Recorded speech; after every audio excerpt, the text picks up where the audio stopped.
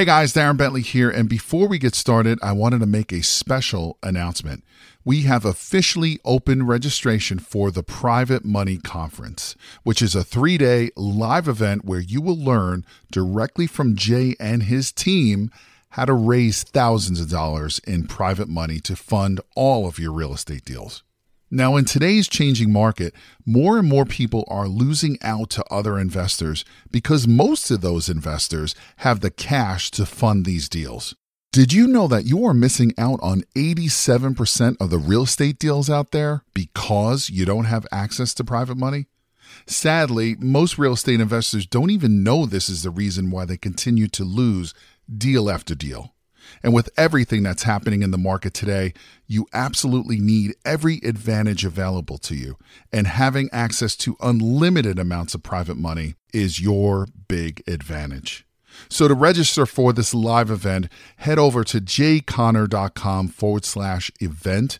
Again, that is jayconner.com, jayconner.com/event, where you will be able to lock in your seat for this live in-person 3-day event, which takes place June 12th, 13th, and the 14th in beautiful North Carolina. But you got to be fast because there are a limited number of seats, and when they are gone, they're gone. So again, to take advantage of this incredible event and to learn how to raise all the private money you'll ever need directly from Jay Conner and his team, head over to jayconner.com/event. Again, that is jayconner.com, jayconner.com/event. Now let's get into today's episode.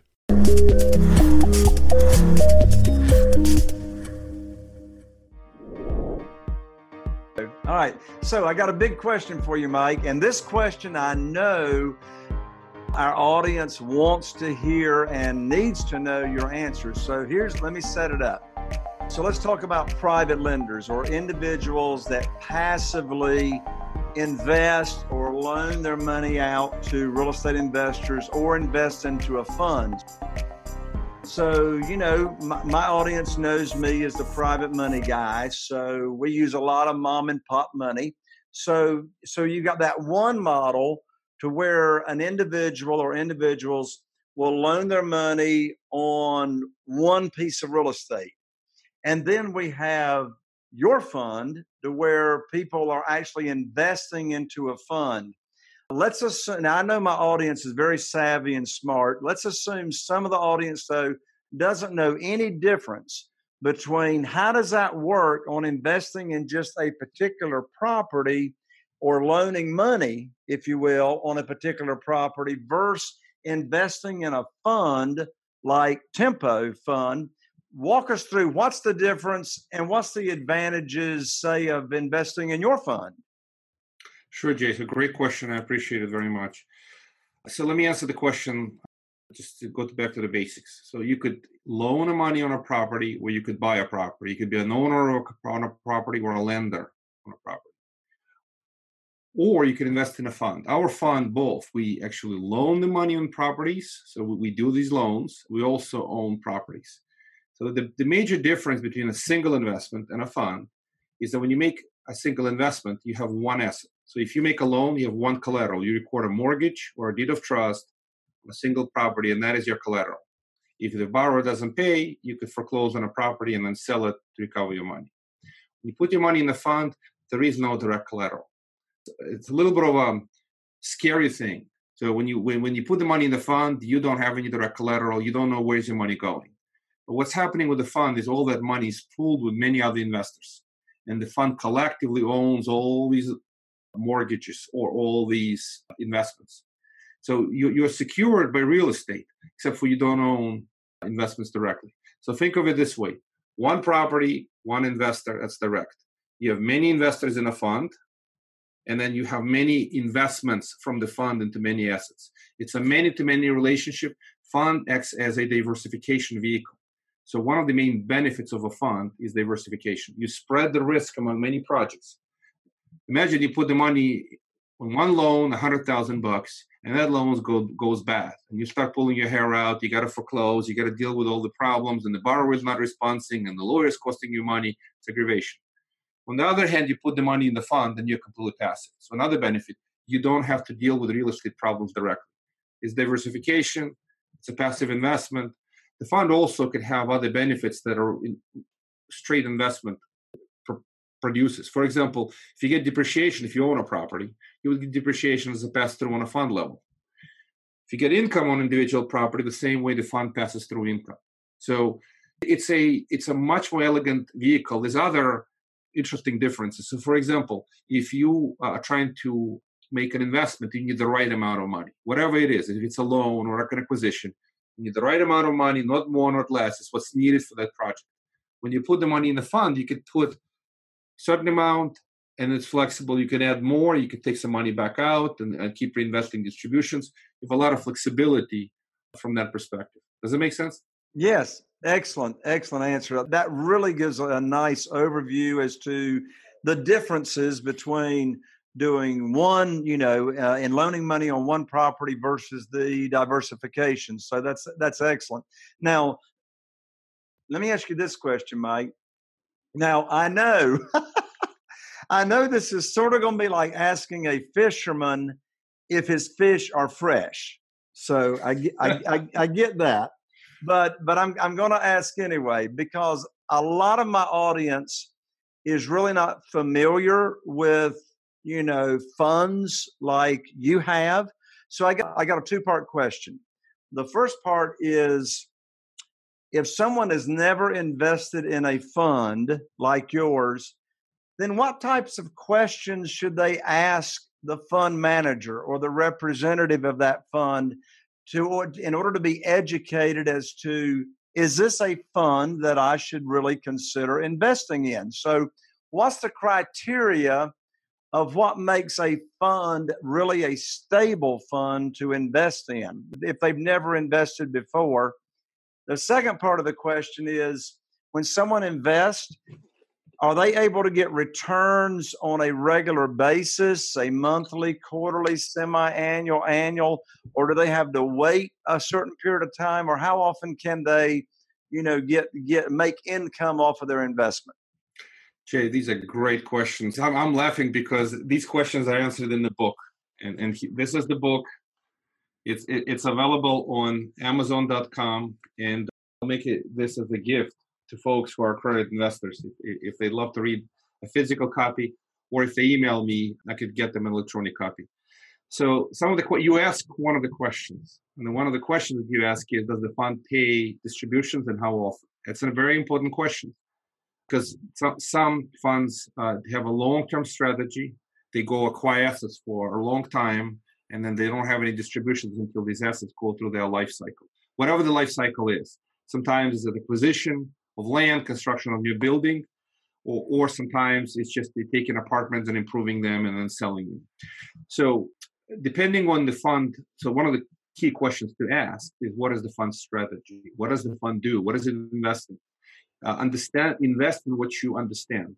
So if the fund is investing into some very speculative ground-up construction projects, and most of what the fund does is that's a high-risk investment, and you will have no cash flow until these buildings are built. And then there are funds like ours. We are an income and growth fund. We generate good amount of income on quarterly distributions, but we also have strategy to generate growth through the value add on these projects. So these are some of the questions. Obviously, ask the question about the experience of the manager. How long have they been doing it? What's been their track record? How robust is the team? What type of assets they invest in? In addition, you obviously can ask, what's the minimum investment? Are there different type of shares of the fund? Is there preferred return in the fund? A lot of them are in the book. I don't want to take a whole hour talking about these questions, but that's why I wrote this book, is to help folks understand. And then you started the whole discussion with folks not investing in the past. Well, I would say, have you ever invested on the Wall Street into anything? Have you invested into any real estate through the Wall Street vehicles? I'm not advocating Wall Street. I believe we have much better approach and a much more elegant vehicle than the Wall Street. But the Wall Street does have real estate investment trusts. They're called REITs. And it's publicly traded security you could buy, and it's a office REIT or a multifamily REIT. And then they have a broad portfolio of office properties or multifamily properties. I'm not saying those are good or bad investments. I'm just saying it's a fund. They function as a fund. We also function as a fund, except for we're not publicly traded. We're privately traded. And there are advantages and disadvantages from that perspective. For example, it's one of the questions to ask, how long are the money locked in? When you put your money in, when can you take it out? We have a 2-year lock-in because it's a private fund. And we keep the money for 2 years. We don't want investors who want to put the money for 3 months and get out. It doesn't work for us because we make long-term investments and some short-term. REIT works differently. You buy a stock. The next day you want to get out. You sell the stock. That's it.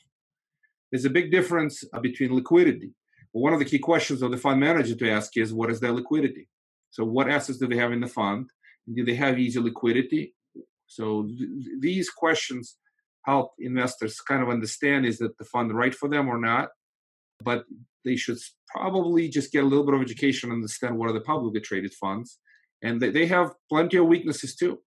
One of the primary weaknesses of these big funds, they're humongous, and their portfolio is already fully appreciated, and they have a very difficult time executing on value add projects. They can't really value add. They're there to generate the income, and that's about it. We can generate stronger level of income again.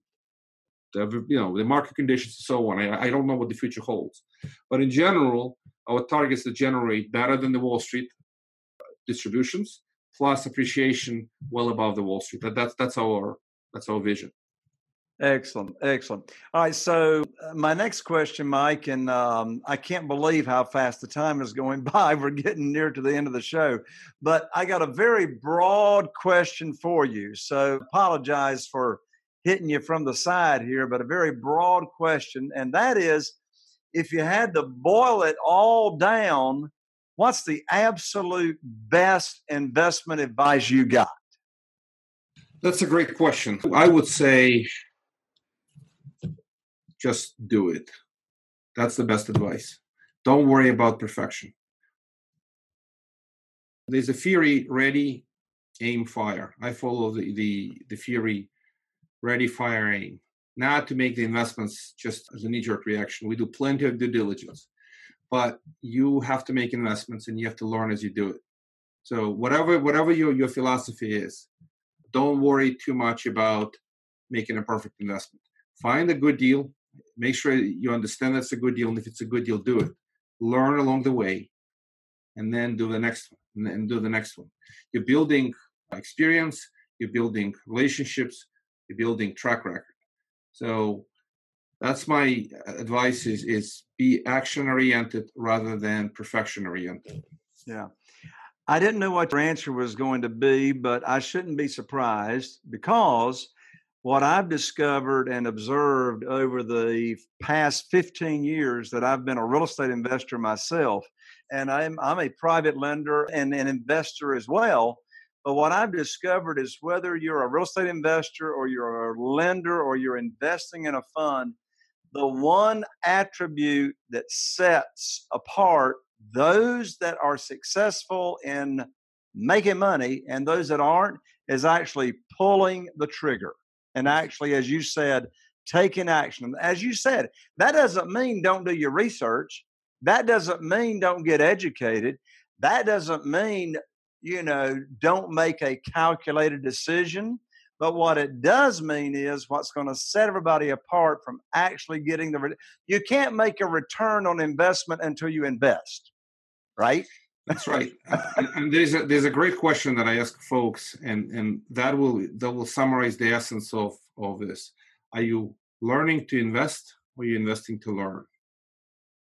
You need to do both, right? You basically, as you make investments, you're learning, and as you are learning, you're making investments, and that's the crux of it. Nothing is perfect. If you're gonna look for perfection, you're gonna sit in your hands for a long, long time. That's the bottom line. So I agree with you. Mike, and you, like other successful business entrepreneurs, you can pretty much judge somebody by who they hang around. You can also judge somebody by the kind of books they read. What book have you read recently or any time that you'd really recommend to our audience?